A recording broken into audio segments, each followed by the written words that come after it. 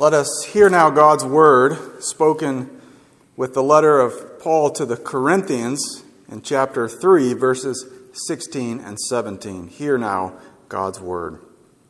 Do you not know that you are God's temple, and that God's Spirit dwells in you?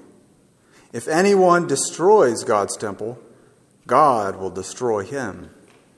For God's temple is holy, and you are that temple. I remind you that this is God's holy and inspired word. It contains all that we need for faith and for life. The grass withers and the flower fades, but the word of our Lord abides forever. Let's once again pray.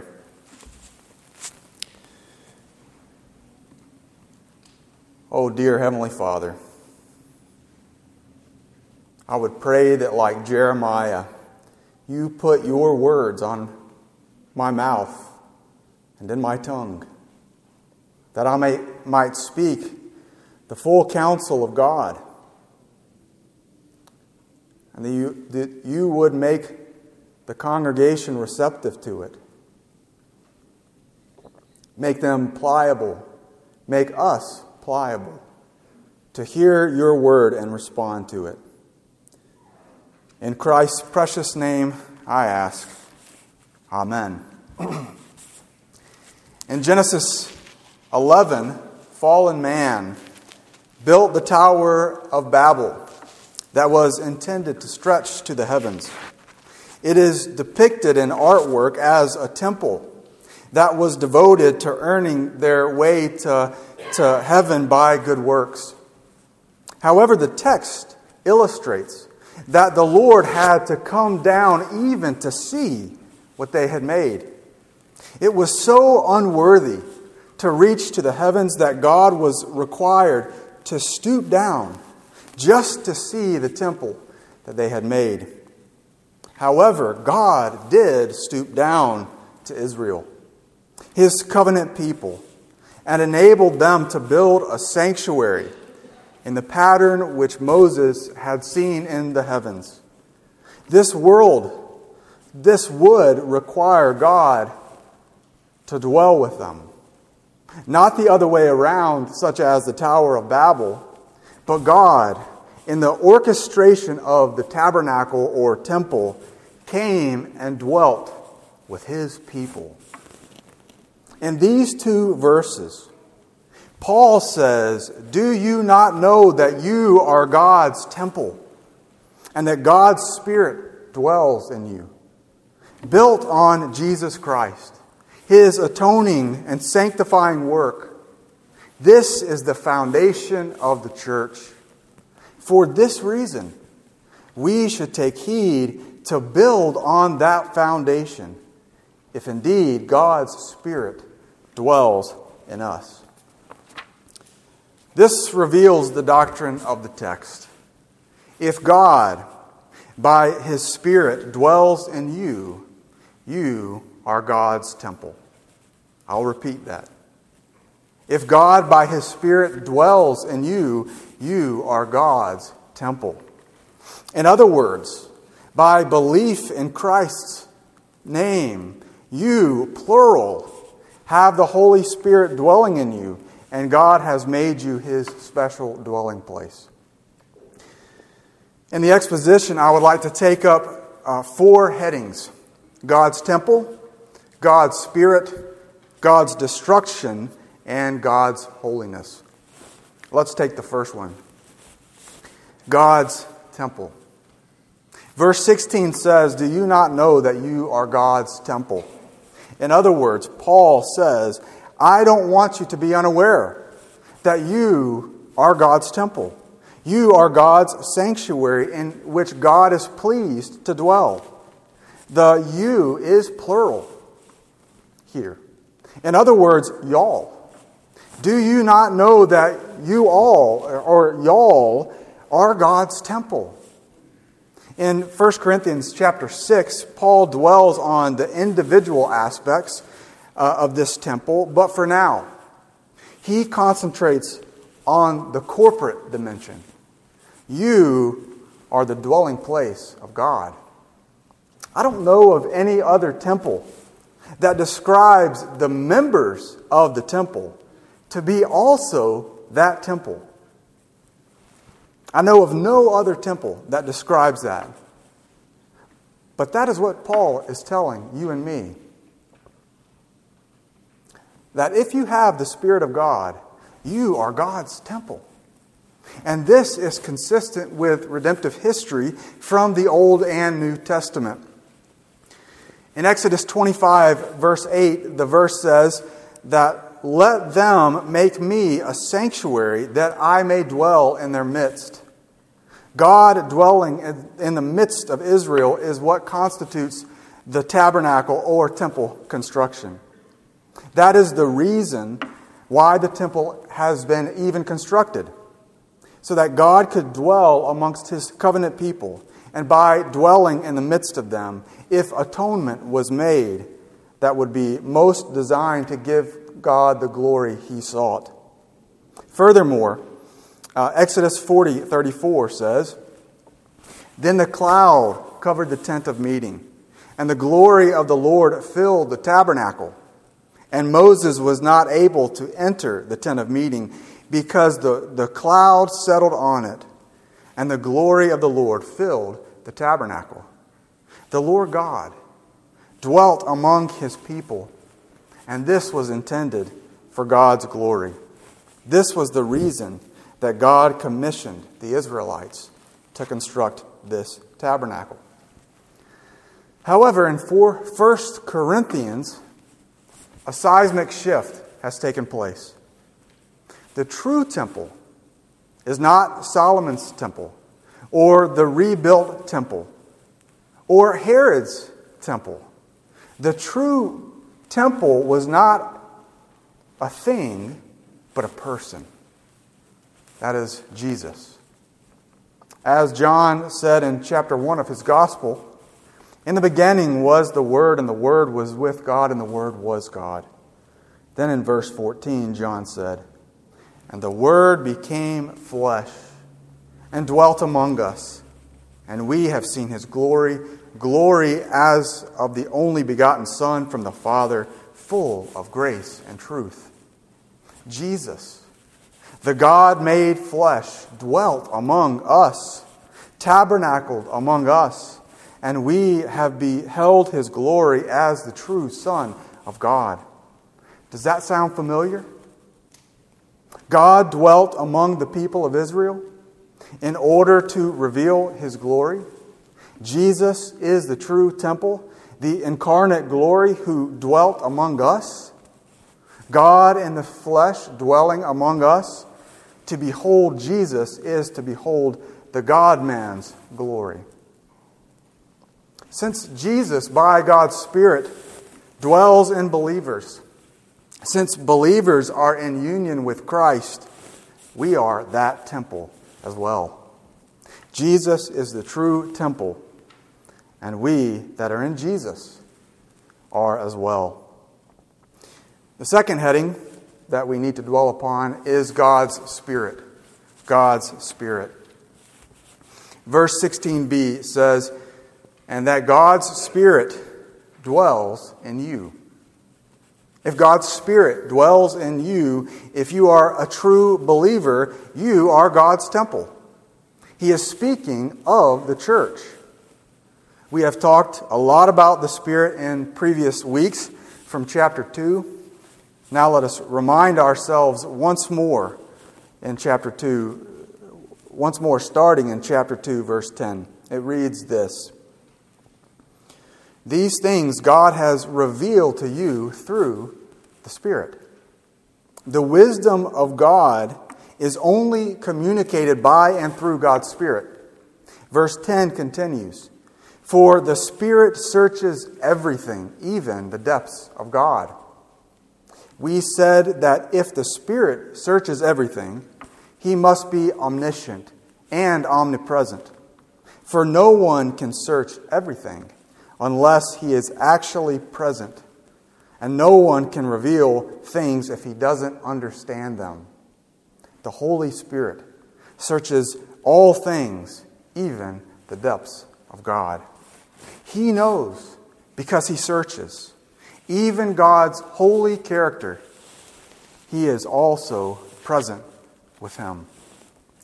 The train of thought continues. For who knows a person's thoughts except the spirit of that person which is in him?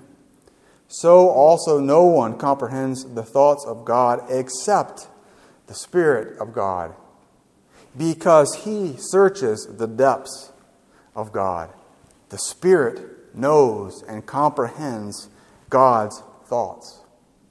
Verse 12. Now we have received not the spirit of the world, but the Spirit who is from God. The Spirit proceeds from God the Father unto us, that we might understand, quote, understand the things freely given to us by God. Paul says, and we impart this knowledge to you. Verse 14, the natural person does not accept the things from the Spirit of God. This is the distinction between the spiritual man and the natural man.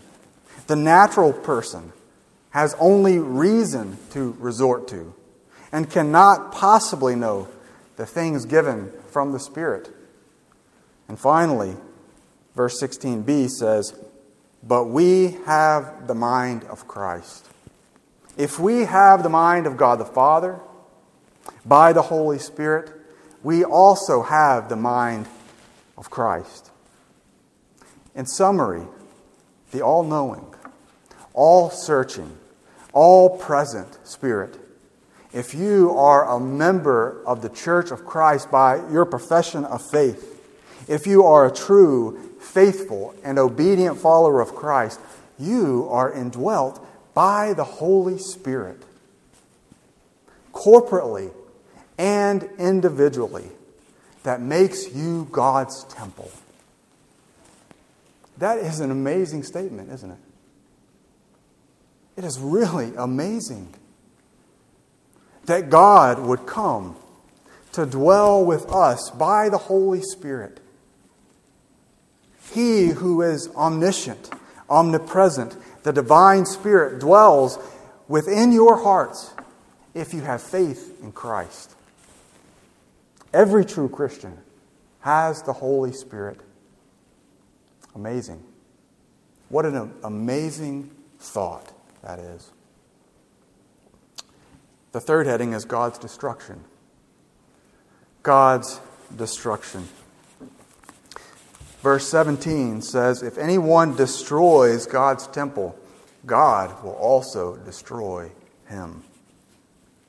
The Old Testament contains the death penalty if anyone defiled the temple by uncleanness. Take Leviticus 15:31, for example. Thus you shall keep the people of Israel separate from uncleanness, lest they die in their uncleanness by defiling my tabernacle. If the tabernacle or temple is defiled with uncleanness, God promises to strike that person dead. Numbers 19:20 also relays this point. If a man who is unclean does not cleanse himself, that person shall be cut off from the midst of the assembly, since he has defiled the sanctuary of the Lord. In essence, the person will be excommunicated from the people of God by uncleanness as he defiles the sanctuary. But as I just recalled to you, if you are in union and communion with Jesus, Christ has cleansed us from every uncleanness and washed away all your sin. This is the true temple, and you are that temple as well. So if anyone is guilty of destroying God's temple, God the Father, God the Son, and God the Spirit will destroy that one. That is a terrifying thought. Let us take a moment to consider it. That means that we should take corporate worship very seriously. That means that we should take corporate worship very seriously. It is the most important thing in the universe. When you come to corporate worship, you meet with the living God. You either are conformed to the image of Christ, or else you will be destroyed by the triune God. Consider Hebrews 12:28 in this context. Thus let us offer to God acceptable worship with reverence and with awe, for our God is a consuming fire. He will destroy everyone who destroys the church. Absolutely terrifying. And we should take corporate worship with the utmost sincerity and severity and seriousness. I remember the first sermon that Reverend Mike Francis, my former pastor, preached. He mentioned that in the conversion of Saul, that Jesus came to him and said, "Saul, Saul, why are you persecuting me?" Saul ultimately did not persecute Jesus Christ. We have no indication of that. He did not, properly speaking, persecute him.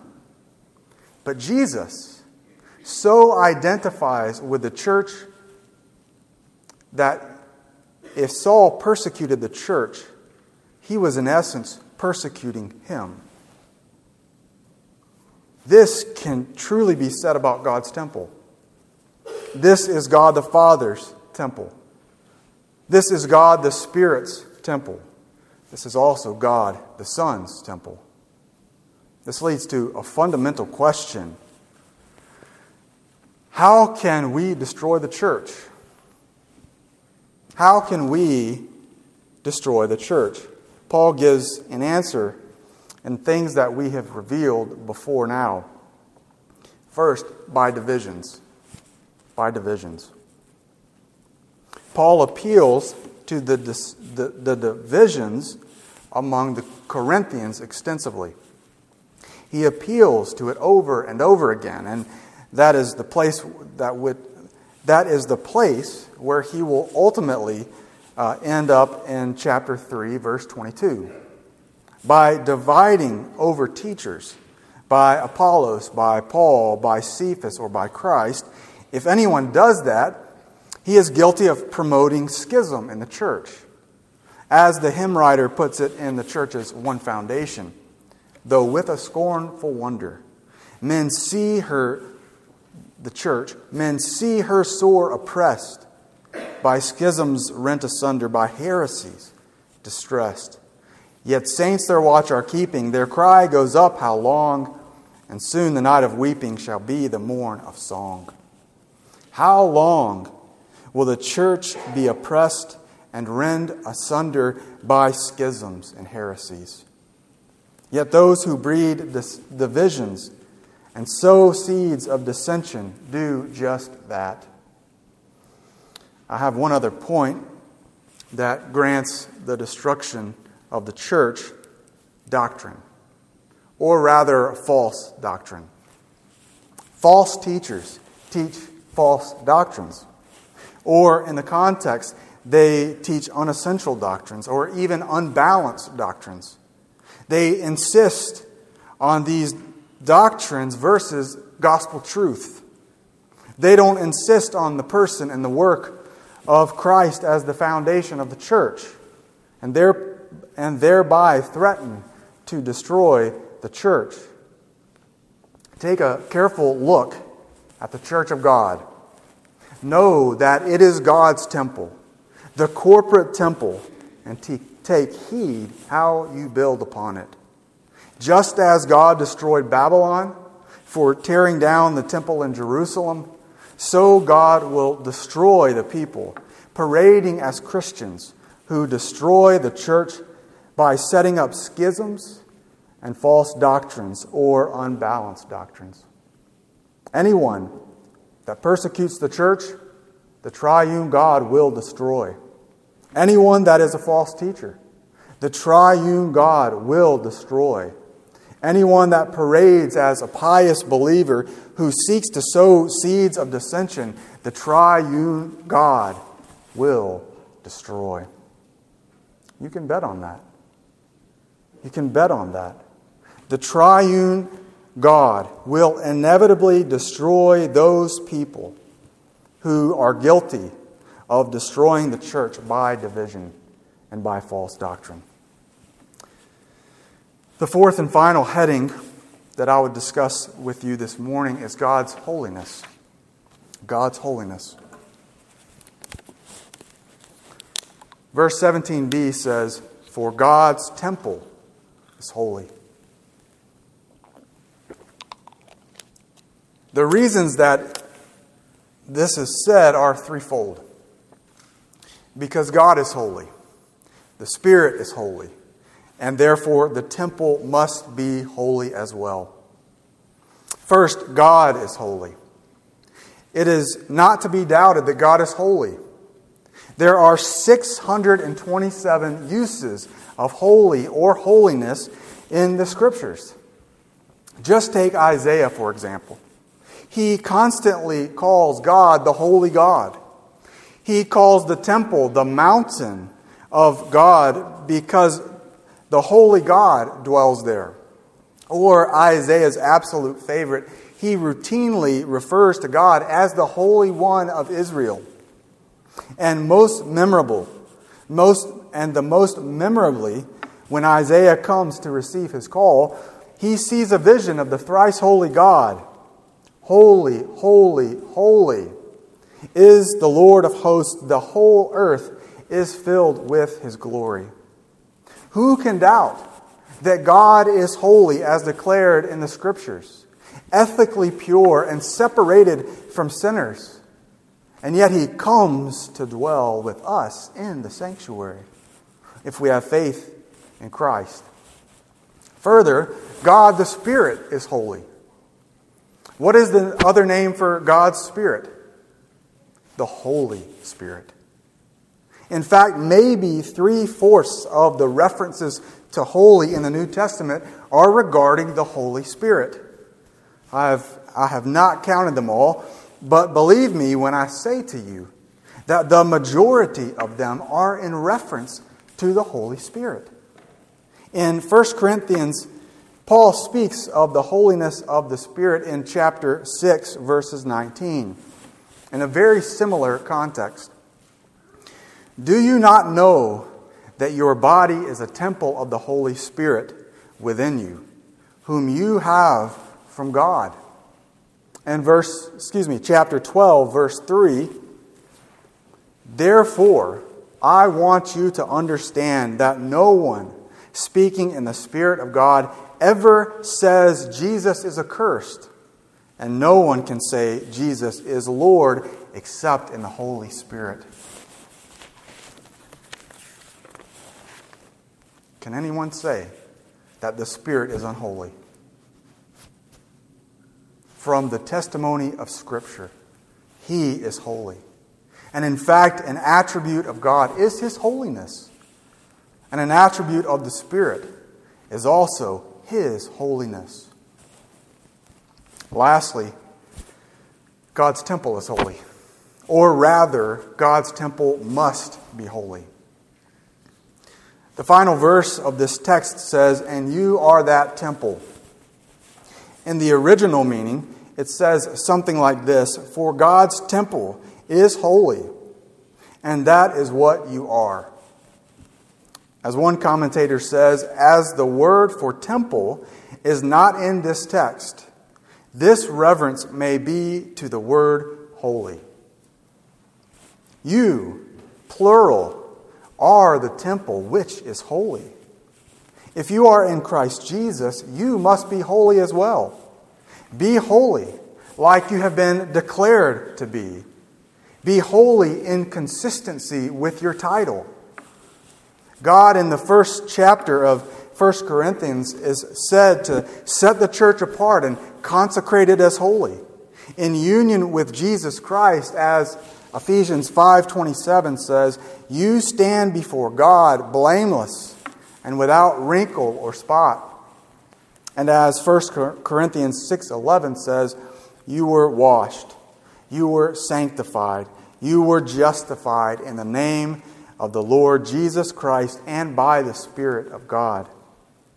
In status, you were declared to be holy once and for all when you were brought to saving faith in His Son, and you were received into His fellowship, with which you committed to being progressively holy.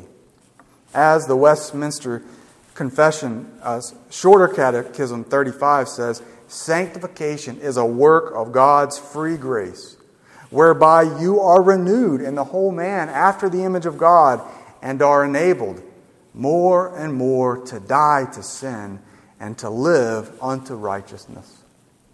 The temple is holy, and you are that temple. God is holy, God's Spirit is holy, and God's Son is holy. Therefore, you should pursue holiness with all of your might. This brings us to our applications. I would like to make 3 applications for you this morning: an exhortation, a comfort, and directions. Let's take exhortations first. First, I would like to exhort you to be absolutely sure that you have God's Spirit dwelling in you. To be absolutely sure that you have God's Spirit dwelling within you. Plead with the Father by the Son to grant you the Holy Spirit. Remember Luke 11:13. If you then who are evil know how to give good gifts to your children, how much more will the Heavenly Father give the Holy Spirit to those who ask? To those who ask. Plead with the Father to grant you this promise in His holy word. That the Heavenly Father would be pleased to grant the Holy Spirit to those who ask Him. Don't dare say, I know that I have the Spirit, so this application is not for me.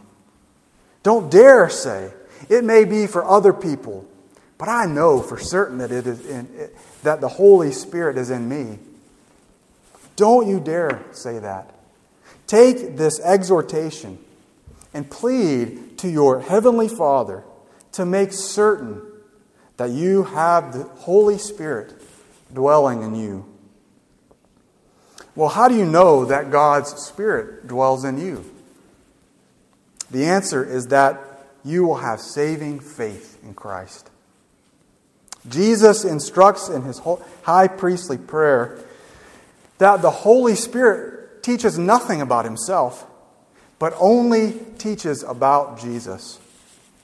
As John 15:26 says, when the Helper comes, whom I will send to you from the Father, the Spirit of truth, who goes out from the Father, He will testify about me.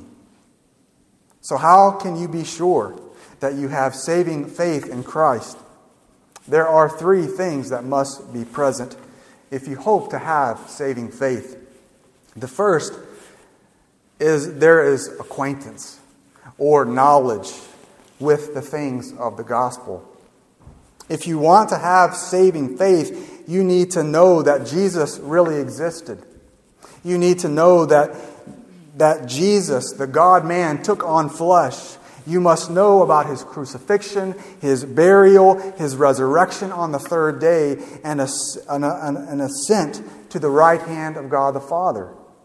The things in the Apostles' Creed, which you just heard about in Sunday school. But this person, if he is merely acquainted with the things of the gospel, does not accept it as unto saving faith. This is a part of saving faith, but you must go farther than mere knowledge. Second, you don't need to merely know and acknowledge things about the gospel. You must actually assent to the gospel. You need to receive them. You must receive them and embrace them, the things about the Son of God, coming in the flesh, and that He took the sin upon His shoulders and bore the wrath of God in the place of God's people. You accept the gospel that is true. Thirdly, you don't merely acknowledge and receive and assent to the things in the gospel. But in order to have saving faith, you must rest in the gospel of Jesus Christ. You must rest. You place all your confidence in Jesus Christ as proclaimed in the Scriptures. Resting, or as the systematic theologians of old used to say, fiducia, confidence, trust in the gospel. If you have saving faith in the gospel, you will assent to the gospel. You will receive the gospel of Christ, and you will rest and place all your confidence in Jesus Christ. If you have done that, you never have to doubt if you have been given the Holy Spirit. The Holy Spirit is reserved for every true Christian, for everyone that has faith in Christ. Second, I will speak to you a word of comfort. If you are confident that you have received God's Spirit, then take heart. You can be sure that you are the temple of God. You are the dwelling place of the triune God. Isn't that an amazing thought? As Jesus says in John 14:60, If you love me, you will keep my commandments. And I will ask the Father, and He will give you another helper to be with you forever, even the Spirit of truth, whom the world cannot receive because it neither sees Him nor knows Him. You know Him, for He dwells with you and will be with you. God's Spirit resides in you. Furthermore, if anyone loves me, he will keep my word, and my Father will love him, and we will come to him and make our home with him. Contained in these verses is that the triune God dwells amongst His people. The Father makes His dwelling place with the ones who believe. The Son makes His dwelling place with the one who believes. And the Spirit makes His dwelling place with the one who believes. The Father, the Son, by the Spirit, makes the one who believes in Christ His dwelling place. Again, I ask, is that not an amazing thought? That the triune God dwells amongst you by the Holy Spirit that is within you. Think of that. That the omniscient, omnipresent Spirit, divine Spirit, dwells in you. And also the omniscient, the omnipresent, the divine Father dwells in you. That the omniscient, that the omnipresent, that the divine Son dwells within you. Consider that for a moment and take comfort for that. The third and final thing that must be applied to your hearts is contained in a single direction. You have heard that the temple is holy because God is holy, and God's Spirit is holy. You have heard in this sermon that the temple is to be holy as well. Jesus said in John 14:15, "If you love me, you will keep my commandments." What are the commandments that Jesus describes here? They are contained in the moral law, summarized in the 10 Commandments. If you have received Christ's redemption from sin and death and the world, the flesh, and the devil, you have an obligation, rather a privilege, to keep the commandments of Jesus. and to be further conformed to the image of God's Son. And in no way can any unholiness be ascribed to Jesus Christ. Be therefore holy, because the Lord our God is holy. Let's pray.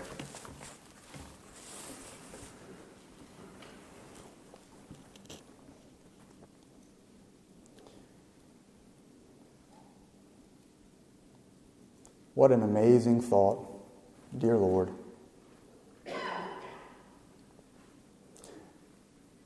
That you would dwell in our midst. The Father, the Son, by the Holy Spirit, dwell in our midst. And that is a serious implication for worship. We must take worship very seriously. If you, the triune God, dwell in our midst,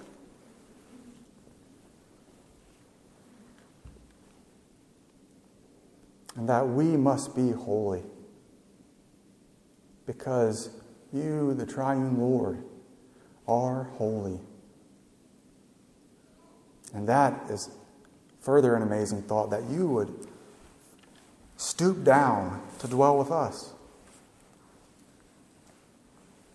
That you would stoop down to dwell with us. And give us encouragement that if we have faith in the Lord Jesus Christ, we have no reason to hope.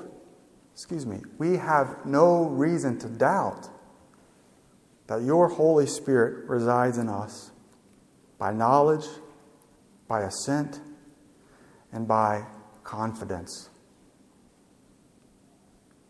and resting and receiving the gospel of the Lord Jesus Christ. We have no reason to doubt that your Holy Spirit dwells within us.